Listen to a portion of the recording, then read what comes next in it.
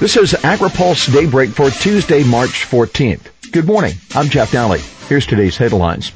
Purdue may get nomination hearing next week.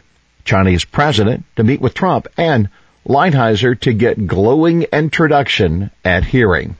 Senate Agriculture Chairman Pat Roberts says he hopes to have a confirmation hearing next week for Agriculture Secretary nominee Sonny Perdue. But it could be several days before he knows when he can move forward with the hearing. The committee has been reviewing the report that has been submitted to the committee on the FBI's background investigation. Asked whether any problems had turned up that could impede Perdue's nomination, Roberts said, "There are a lot of allegations, but I think that comes with the territory.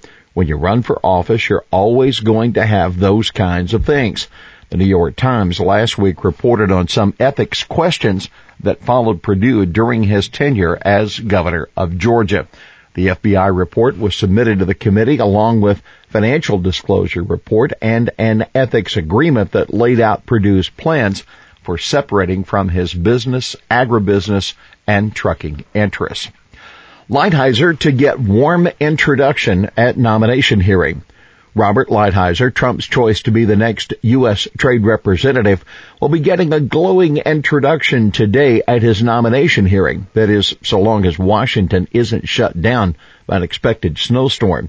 Former Senator Bob Dole, a still influential voice on Capitol Hill, is planning to introduce the USTR nominee to the Senate Finance Committee and give Lighthizer a very strong recommendation.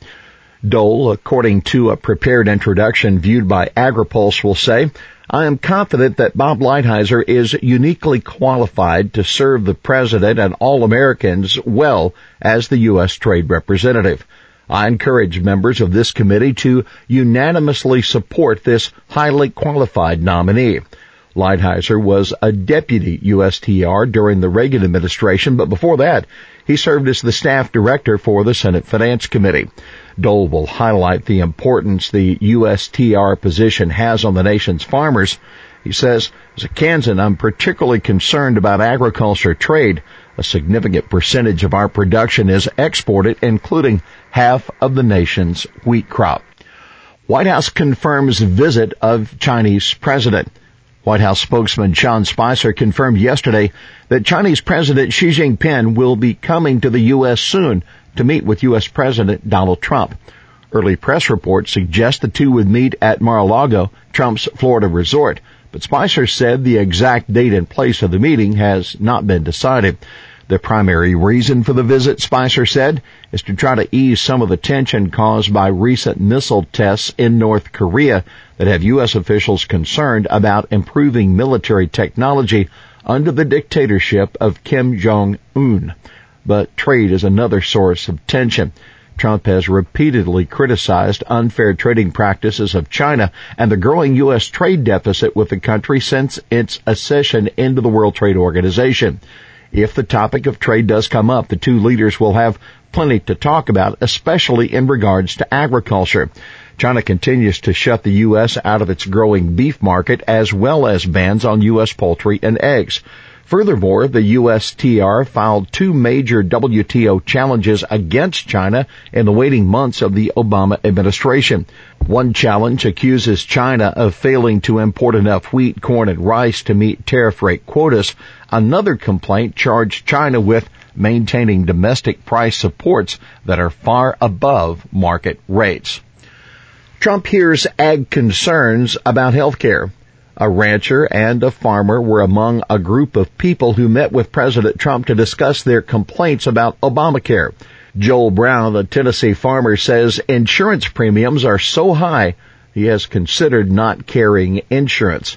He said he has only one option, Blue Cross and Blue Shield, and the premium is $540 a month for a policy with a $7,000 deductible.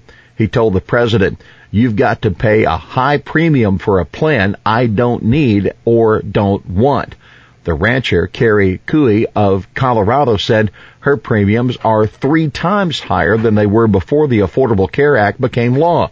She said, "We can't afford our equipment if we're paying these rates year after year after year." Trump complained that Obamacare is getting wonderful press now that Republicans are trying to repeal it. He said it's a horrible thing, actually, and getting worse. Poor harvests in North Korea resulting in worsening food shortages.